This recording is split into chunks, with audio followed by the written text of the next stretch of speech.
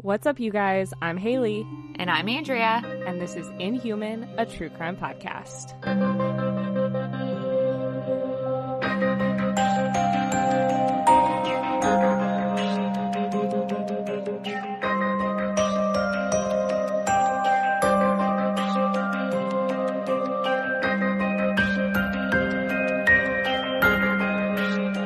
Okay, welcome back. Hopefully, I sound better right now. I got a new microphone. I am so sorry about my audio in the last couple of episodes. We figured out that we're pretty sure my microphone was broken. Yeah. And I didn't even realize it until the last episode. And Andrea was like, "Are you sure your microphone is working?" Yeah. I was like, she's done all the setting changes and like tried all the things and nothing was changing and it was getting worse. And I was like, something's wrong with that thing. Yeah, so I got a new microphone. Hopefully this sounds good. If it sounds bad, I'm just gonna cut this part out so you won't even know. You won't even know. that I tried. But hopefully it sounds better. I'm really hopeful. And again, sorry for the bad audio quality. We are working on a lot of things right now, and that is one of them. So thanks for hanging in there with us. We are always a work in progress. Yes. All right, so today we are going to be talking about the disappearance of Kyron Horman. And this is like one of the most requested cases that we've gotten. Yeah. I actually hadn't heard about it until I covered it on TikTok a few months ago because I had gotten a bunch of requests. And I cannot believe that I had never heard about this, but yeah, I just hadn't. So I noticed a bunch of the cases or a bunch of suggestions coming in for this case. So I decided to kind of dive into it more and cover it on the podcast. So thank you so much to everybody who suggested it. I can't say all of your names because there's a lot, but thank you to everybody who has sent this suggestion in. Yeah. Kyron Richard Horman was born on September 9th, 2002 to Desiree and Kane Horman. Desiree and Kane actually got divorced 8 months into Desiree's pregnancy, so before Kyron was born, but they were both still living in Portland, Oregon, and they planned to still raise Kyron together, joint custody. You know, they got divorced and definitely wasn't amicable, but it wasn't like super nasty or anything. They were going to raise Kyron together. Okay. For the first 2 years of Kyron's life, Desiree and Kane shared custody of him, but in 2004, Desiree was actually diagnosed with kidney failure, and she had to move back in with her parents so that they could take care of her because a kidney failure diagnosis, you have to have a lot of medical attention. Yeah. So as she was getting treatment, she had to move back in with her parents, and she couldn't fully care for Kyron alone. So because of that, Kane took over full custody of Kyron. Okay. But his mom still had a really active role in his upbringing. She was still there. She just couldn't have she wasn't able to fully care for him enough to have partial custody. 3 years later, Kane Horman married a woman named Terry Moulton. And they had actually met and started a relationship in 2001 when Kane and Desiree were in the beginning stages of their divorce. So they had been together for a while. But in 2007, Kane and Terry got married in Kauai, Hawaii. And then a year after that, their daughter Kiara was born. They also had Kyron living with them full time. So they had their young daughter Kiara and Kyron was attending Skyline Elementary School in Portland, Oregon. On June 4th, 2010, 7-year-old Kyron headed to Skyline Elementary with his stepmom Terry for the school's science fair. They got there around 8 a.m. to head over to his exhibit. It was a project that he had done on the red-eyed tree frog. At the science fair that day, he was wearing a CSI t-shirt because he was really interested in forensic science and loved the show, so he had a little CSI t-shirt on. And there's actually photos of him at the science fair standing in front of his red-eyed frog exhibit that he made, and it's really adorable. Aww. So I will be posting that on our Instagram because it's real cute. That's so cute. So the science fair started at 8 before school was to start for that day, and at 8:15 a.m., PTA president Gina Zimmerman arrived at the school, and she later reported that she saw Kyron and his stepmom Terry at his exhibit. Terry left the school at around 8:45 a.m. after watching Kyron walk towards his classroom for the day. Now, it's a little bit confusing because from everything I could find, it said that class started at 10, but why would the science fair be over before that. I was a little bit Right. confused and couldn't find fully clarifying information. But either way, at 9 a.m., one student reported seeing Kyron near the south entrance of the school. And at first, after Kyron disappeared, the investigators reported that that was the last time that Kyron was ever seen, but they later retracted that. So I think that sighting at 9 a.m. is a little iffy. Okay. So then at 10 a.m., class began for the day, and Kyron's homeroom teacher, Christina Porter, reported Kyron absent. She just marked him absent like normal if a kid was absent. And it wouldn't be discovered until later by his parents that he wasn't in school that day. Mm-hmm. After leaving the school, Terry ran errands at 2 different Fred Meyer grocery stores, and her whereabouts were accounted for until 10:10 a.m. Between then and 11:39, Terry claimed that she was driving around rural roads with Kiara, her young daughter, because apparently Kiara had an ear infection that she was fighting, and Terry said the only way to soothe it was to drive around. So from when she left the school till 10:10, she was seen on, I don't know if it was security cameras or witnesses or what, but her whereabouts were accounted for. Okay. But between 10:10 and 11:39, she says she was driving around, but technically nobody can confirm that. Okay. At 11:39, she checked into her gym, a 24-hour fitness, and that was about 11 miles away from the last grocery store she was at. She stayed at the gym for an hour, arriving home around 12:45 or 1. At 1:21 p.m., Terry logged onto Facebook and posted photos of Kyron at the science fair from that morning, and I think she, that was pretty normal. She posted a lot on Facebook. She was at home until 3:30 p.m. when her husband, Kane, who was working from home that day, joined her to walk to Kyron's school bus stop to pick him up. But when he didn't get off the bus driver told them that he had not boarded the bus and that they should call the school to find out about his whereabouts. When Terry called, she was told by the school secretary that Kyron had not been at school since being seen at the science fair and that he had been marked as absent for the day. The secretary, whose name is Susan Hall, at that point realized Kyron was missing, and Terry had her call 911. So at 3:46 p.m., the secretary made a call to 911 reporting Kyron missing. This began the largest missing persons search in Oregon's history. Wow. 45 minutes after that 911 call came in, the Multnomah County Sheriff's Office and the Portland Police Bureau arrived at the school and Kyron's home.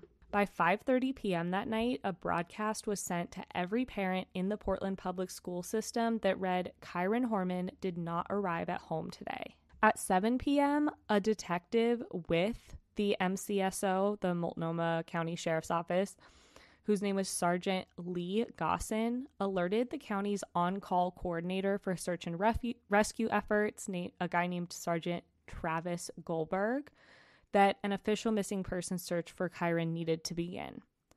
Around this same time, the sheriff also personally called the FBI to alert them of Kyron's disappearance. Because typically in the U.S., with a missing child like this, the FBI does get involved on the earlier side. The first search teams arrived at Skyline Elementary at 8:09 p.m., where they met with Lieutenant Mary Lindstrand. She also, around that time, began sending Kyron's photo to local media outlets. When Deputy Mark Herron, who was the search and rescue coordinator, arrived at 8:25 p.m., the searches were organized and began. Just over an hour later, another emergency search group called Mountain Wave arrived at the school to assist in the searches. By 10:40 p.m. that night, the search of the actual elementary school, like inside the school, in crawl spaces, storage areas, classrooms, outbuildings, the search of the actual school had been done. There was no sign of Kyron. Searches of the Hormans' home also had been done to no avail. At 10:44 p.m., a tipster called 911 suggesting that they search in the train tunnel that was near the school. The caller said, quote, "Sometimes kids play in there. Want to make sure someone has checked that." And at first, when I first read this, I was like, that's a little bit suspicious, but I think it was genuinely just somebody saying, don't forget to search here. Like, I don't think it was eerie or anything. Like maybe they had seen kids playing down there and they're like, just in case no one else thinks of this, let me call it in. Exactly. Like, that's a good Samaritan. Yeah, I think so too. So the searches for Kyron continued through the night, and at 5 a.m., the sheriff called the Pacific Northwest Search and Rescue Group to assist in the search. When they arrived, 60 to 70 people were already involved in the search, so this was already getting big. Word of Kyron's disappearance began spreading as the searches continued. At 9:08 a.m. on Saturday, June 5th, the Associated Press received an email with the subject line, "Sheriff's Office continues search for 7-year-old Kyron Horman." Also that morning, a UK-based missing child site called helpfindmychild.net created a page for Kyron, and a tip line had been set up with him with the sheriff's office, through the sheriff's office. Yeah. The sheriff's office held a press conference at noon that day, saying that at that time the search for Kyron was still a missing persons case and not any type of criminal investigation.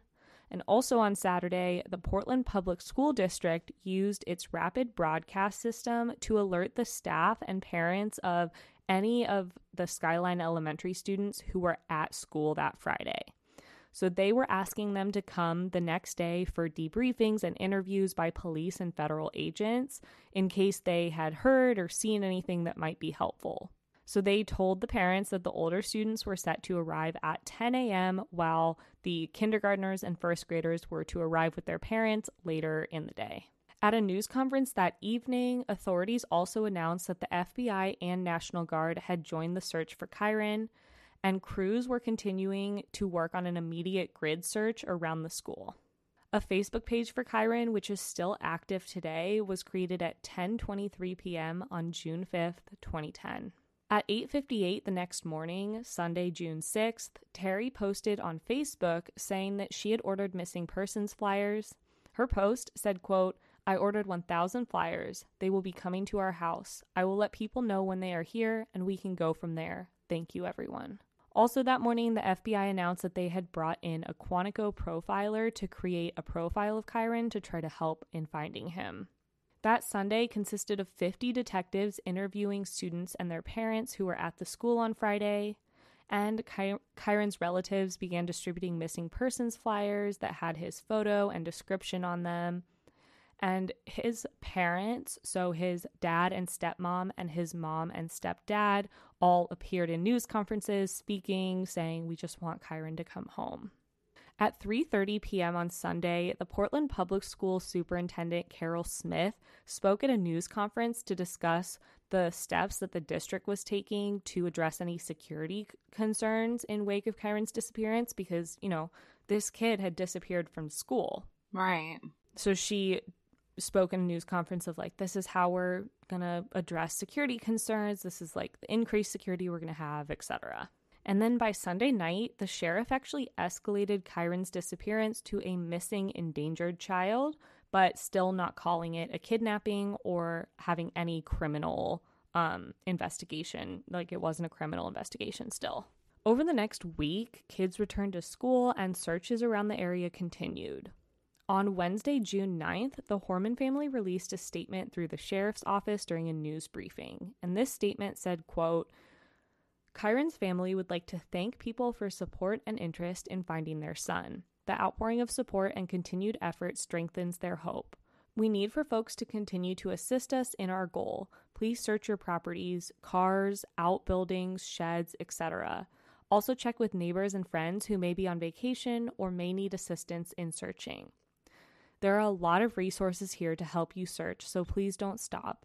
It is obviously a difficult time, and they want to speak to the public so you can hear it from Kyron's family as they come together to share their message. Their objective is to keep the focus on Kyron and not about anything else." On Friday, June 11th, the search for Kyron was expanded from the area immediately surrounding the school to Sauvie Island, which is about 6 miles away from the school. The search continued there for the next few days until June 13th, when the sheriff's office held a press conference. Up to this point, the search had spanned 10 days and had included over 1,300 searchers from Oregon, Washington, and California. In that press conference on June 13th, with Kyron's mom, dad, stepmom, and stepdad all standing behind him wearing t-shirts with Kyron's missing poster on them, the sheriff announced that the massive search for Kyron had ended and that the case was shifting to a criminal investigation. Oh. The sheriff also announced that they were looking for any video footage of traffic on several roads around Skyline Elementary for any clues. On Monday, June 14th, the sheriff's office sent divers to Sauvie Island, and that day they could be seen searching in the waist-high water off the banks of the channel and the north side, or north of the Sauvie Island Bridge. That bridge and this area of the island had been previously searched, but the dive team was now searching in the water. They didn't find anything, and the next day, a dive team was also on a property near the Horman home searching a pond, but a spokeswoman for the sheriff's office said that that search was just routine. Also on June 15th, which happened to be the last day of the school year, the sheriff released a photo of a pair of glasses like the ones that Kyron had been wearing when he was last seen. And it's unclear if these had been found or if they were just like trying to say these are the glasses that he had. Mm-hmm. But that afternoon, they also released a computer-edited version of Kyron without his glasses on. So they literally, they had a photo from that morning of him at the science fair, and that's what had been circulating. And they edited that to take his glasses off in case he was missing glasses. Yeah, which leads me to think the glasses that they had might have been his, actually. Exactly. That's what I was thinking, too. That same day, 30 billboards went up throughout the Portland metro area, and that evening, a vigil was held for Kyron. Mm-hmm. The search and investigation continued on throughout June with no real movement. At one point, there were rumors that Kyron's body had been found, but the sheriff's office quickly dispelled those. They also released a flyer that had photos of not only Kyron, but of his stepmom, Terry, and a pickup truck similar to Terry's. So people were like, why are you releasing these photos? But the police captain came out and said the family had approved this flyer. It doesn't mean anything. But this led suspicion to start to circle around Terry Moulton Horman being involved in Kyron's disappearance. On Saturday, June 26th, 2 911 calls were made from the Horman residence. The first was at 5:17 p.m. and was classified as a threat call. A sheriff's deputy responded, but nothing came of it. The second call came in at 11:39 p.m., and this was classified as a custody issue. Okay. So we'll talk about that. That'll come up in a minute. So it was after that revealed that on that day, June 26th, Kane Horman had moved out of the home that he shared with Terry, taking his 19-month-old daughter, Kiara, with him. What? And then by Monday, June 28th, Kane had filed for divorce. What? So this is just 24 days after Kyron went missing. Okay, that's suspicious, like, Mm-hmm. and alarming. Yep. So Terry, after that, claimed to the Oregonian, which is a news publication in the area, that her husband and daughter had not moved out, saying, quote, "Everything's good. We heard that rumor. It's just a rumor that needs to be squelched. Everything's fine." And she said this while giving a thumbs up to the reporter. Okay, so were the reports of him moving out and them getting a divorce, were they, like, confirmed, or was it really just hearsay? Yep. Oh, okay. Nope, that was not the case. She was lying. Kane had moved out and had filed for divorce. Damn. Eventually, later, the divorce was granted, and Terry was given supervised visits with Kiara. Okay, what is this bitch doing? Because as a mom, like, just by default, you normally get custody of the child unless you relinquish your rights. And if you do relinquish your rights, I'm pretty sure you can still have visitation without it being supervised unless you have, like, drug issues or other issues that would warrant that. I don't know. I'm speculating here, but damn. And we'll kind of find out a little bit, but okay. But yeah.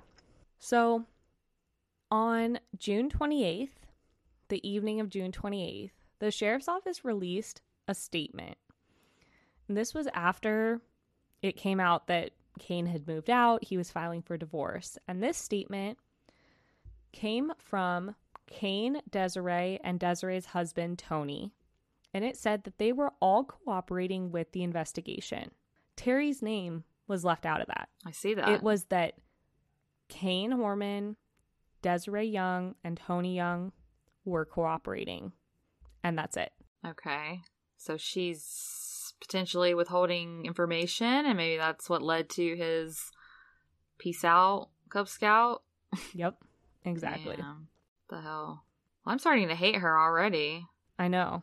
Yeah, I don't like where this is people going. People don't like her. Okay. Shortly after this statement came out, media outlets in Portland were tipped off that Terry Horman had been actually served with a restraining order and a petition for dissolution of marriage. Oh my gosh. In the request for divorce, Kane Horman had cited irreconcilable differences. Because you have to, give something. List a cause why you want a divorce. Yeah. Yeah. The restraining order filed against Terry allowed no parenting time for her, and Kane was seeking full custody of their daughter. On what grounds? I need to know. We don't really know at this point. Yeah. This order was actually sealed soon after at the request of Kane, so we don't really know much more. Okay. Also around this time, it was revealed that Terry had failed 2 separate polygraph tests in relation to Kyron's disappearance, which we know polygraph tests don't mean much, but I wanted to mention it. They can be telling, though. They can be telling. Yeah. On Sunday, July 4th, 1 month after Kyron disappeared, a huge revelation came out. A reporter with the Oregonian named Maxine Bernstein reported that a landscaper who had worked for Kyron's family had told authorities that Terry had offered to pay him to kill her husband. No.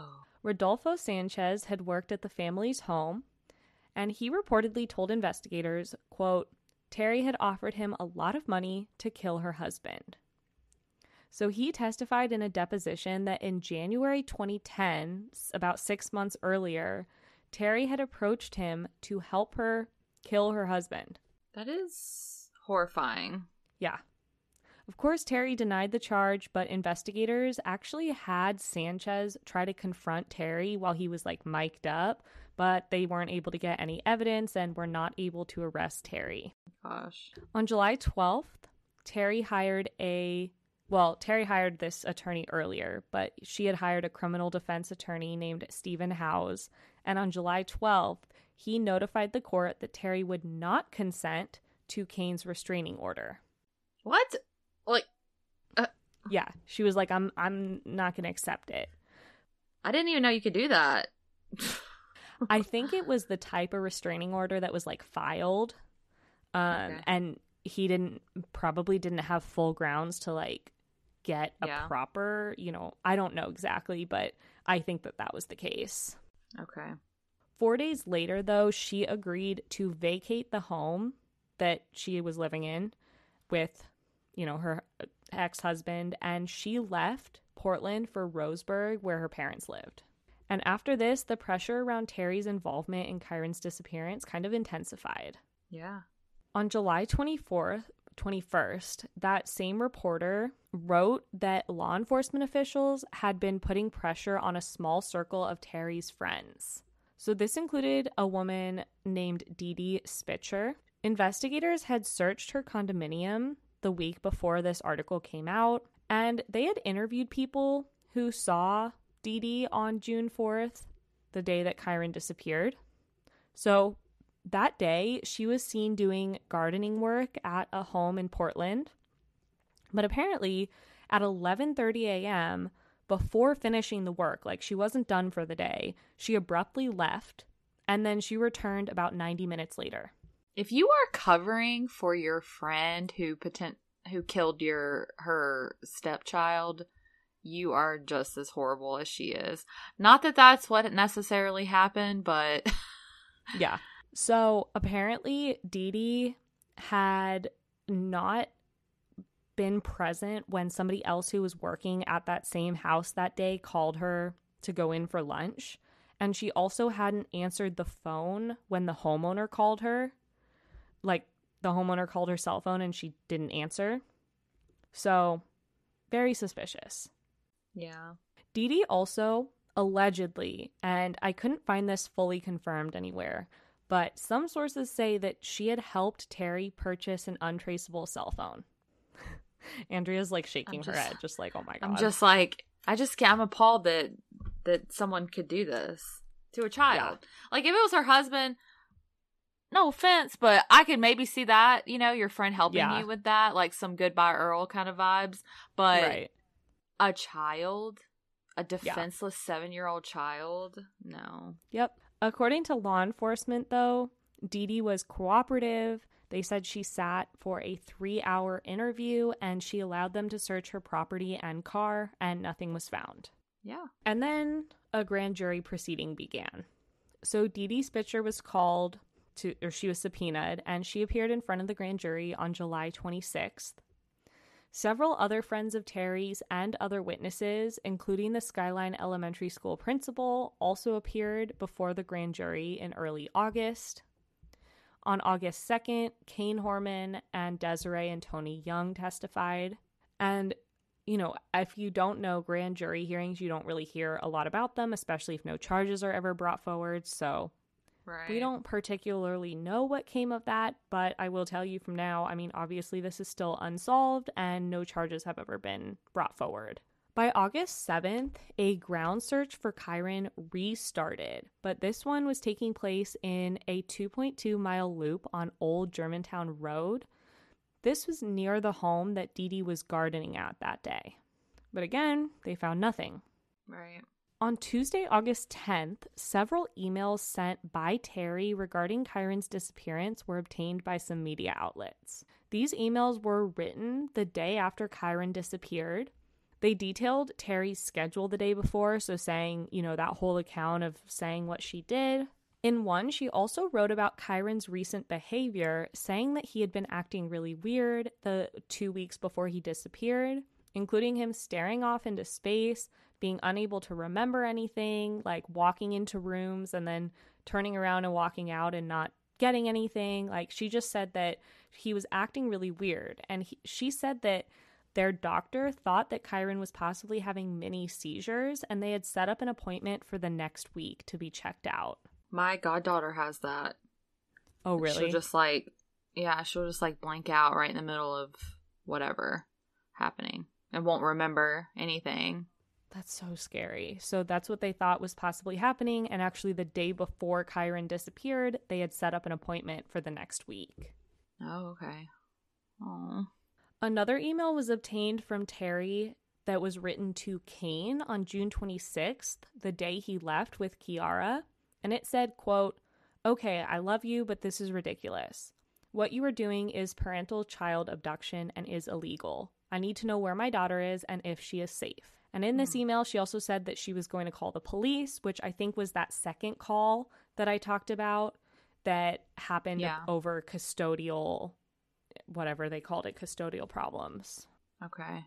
Regarding these emails, Kyron's mom, Desiree, said, quote, "She blames a lot of the marital problems between Kane and herself on Kyron. It was a huge point of contention in their marriage, and she has expressed in great detail her hatred for Kyron. I now believe, without a shadow of a doubt, that not only is she capable of hurting Kyron, that it's clear that she could have hurt him in the worst way possible." No. I know. How about you just leave your husband? Yeah. There's a thought. I think she still liked Kane. And they had their other daughter, and you marry the whole package. Like, when I married my husband, I knew that he had a child, and I was okay with that. And it hasn't always been easy, I will say that, but I would never.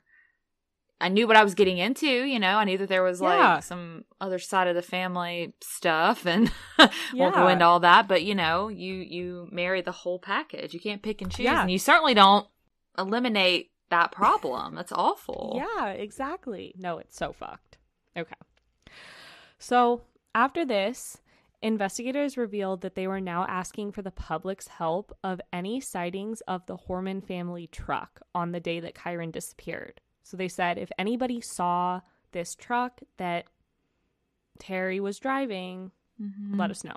On August 17th, over 2 months after Kyron disappeared, Dee Dee Spitzer told People magazine that she did not leave the 38-acre nursery that she was working on the day that Kyron disappeared. So she said, no, I was there the whole time. But that's contrary to what the homeowner and the other person working on the property that day said. They said, no, she left. Right. And around this time, it became clear that Kane and Desiree believed that Terry was involved in their son's disappearance. They spoke with one reporter for a story in the Oregonian where they talked about how Terry's behavior had begun to change around 2005. So they described her as being kind of like up and down, being caring but controlling, being a little bit demanding, and being short-tempered.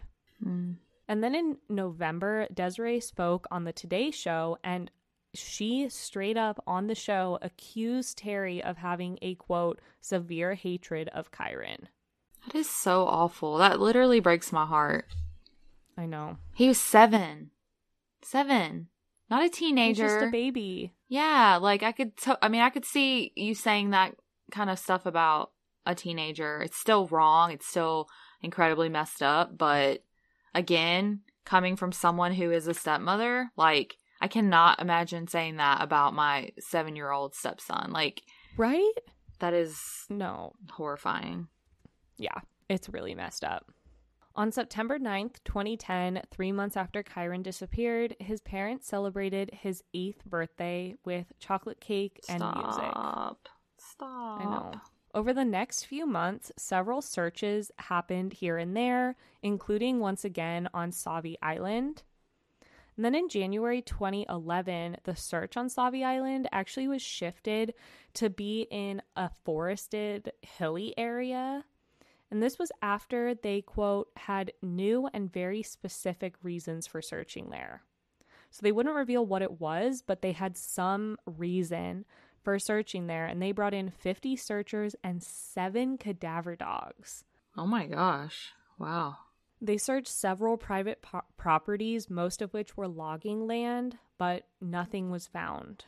In June 2011, Terry filed a petition to change her name to Claire Stella Sullivan. She stated that she wanted to avoid the stigma of the Horman name, but in August, the judge denied her request, citing the ongoing criminal investigation. She's the stigma of the Horman name. Exactly. Like, what the fuck? And after this, she tried to change her name again, and it was denied again. Like, she tried to do it in a different She's a crazy person. She's just a crazy person. Like, this could have been avoided, probably, if it was not for your shenanigans. Exactly. I don't know. Alleged. It was also reported that in the name change hearing, Terry spoke publicly about Kyron for the first time since, like, when he disappeared. Mm-hmm. And she apparently said, quote, "He needs to be found. I love my son. I want him home more than anything." So why haven't you been talking about him? I mean, maybe that's true. Maybe she's, coping with the loss or, the trauma of it in her own way. That's a great point. But the problem that I have with it, and the reason why I'm being so like snarky about her, is because of the actions of the dad, first of all, and just like the whole restraining order thing. Like, that is all very suspicious to me. Even if she didn't do it, like, I don't know. It just looks clearly very had some sort of reason to believe that he puts didn't a negative want her light on her for sure. Yeah, exactly. And he has suspicions, obviously, I feel like. Yeah, and that's also why she was eventually only granted supervised visits, because of all of this suspicion around her. Yeah, of her own child, mind you. Yeah, exactly. In 2012, Desiree Young filed a civil suit against Terry, claiming that she was responsible for Kyron's disappearance. So this lawsuit attempted to prove that Terry had kidnapped Kyron. She sought $10 million in damages. What? In October 2012, after this suit was filed, Dee Dee Spitzer was being deposed regarding the lawsuit, Yeah. and she refused to answer any of the 142 questions asked of her. What? So these questions included her whereabouts on the day Kyron disappeared and her contact with Terry that day. She also, and this is what I find the most interesting and damning, she declined to identify any photo of Kyron.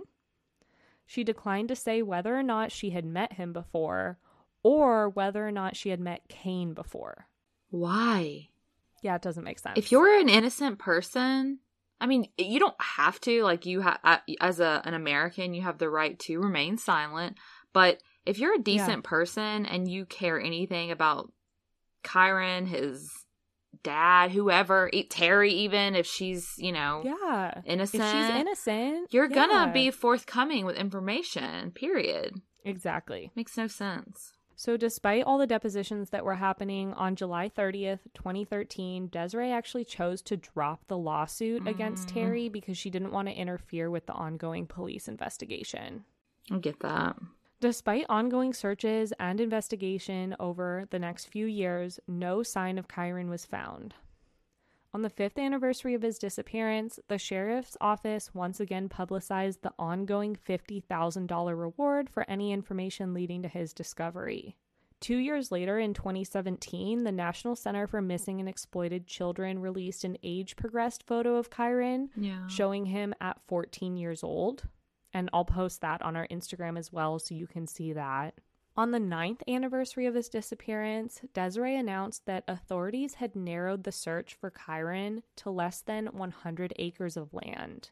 And on June 4th, 2020, the 10th anniversary of Kyron's disappearance, the MCSO Mike Reese, so the sheriff, Mike Reese, released a statement that said, quote, "Kyron Horman's disappearance continues to have a profound impact on our community.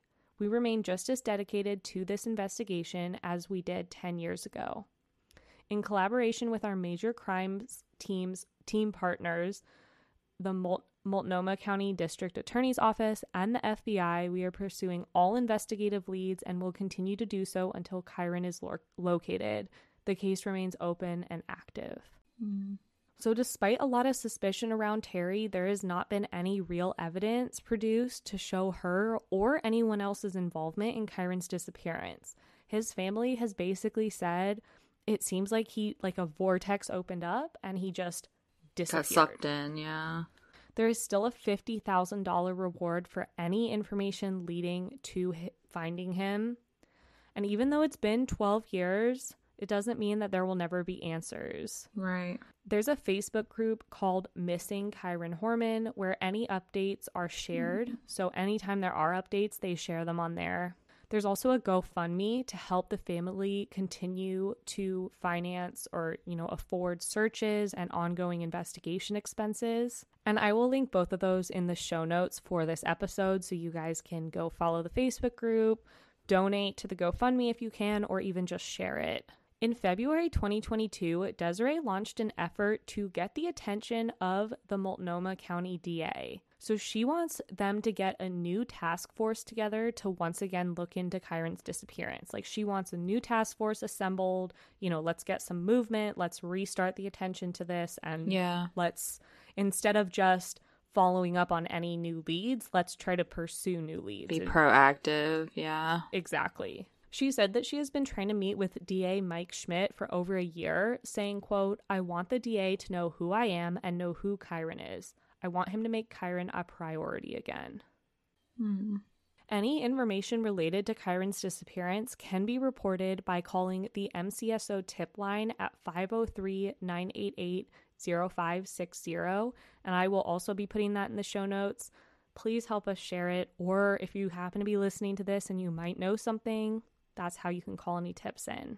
But that is the story of the disappearance of Kyron Horman, and it is just so heartbreaking and so frustrating because it seems like somebody has to know something, but they just can't prove anything. I know, and my heart, seriously breaks for his mom because, just the whole time you were telling that, and, even when I first heard about it when someone sent us a DM on Instagram, I just remember thinking, putting myself in her position and how I would feel and, what I would do. And I mean, you won't stop until your child is found, whether, you know, it's alive or unfortunately deceased. And I think that she is entitled to have them reopen, or not reopen, but, you know, put more attention on the case and have a new task force, you know, brought in and start reinvestigating, because fresh eyes, you know, fresh ears, all that stuff. I mean, those are when cases get solved.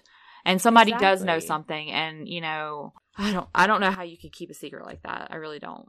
No, I don't either. And I mean, she came out and said that just a couple months ago, that she was like, I want more attention. So just because it feels like it's been so long and it feels like there's nothing we can do, sharing this story and getting it out there and spreading awareness can be so helpful.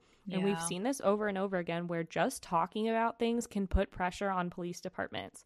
So if his case starts going viral again, the police are going to be pressured to look into it, start a new task force, etc. So that's one of the reasons I wanted to share it today, and also just get Kyron's story out there. And you never know who might know something. So if you guys listening can please help spread awareness about this case by sharing his missing poster, his picture, which I'll post on our Instagram and our Facebook. And he's precious. He is precious. And if you can just take a couple of seconds and even just share it to your story, because you never know who might see it and who might know something.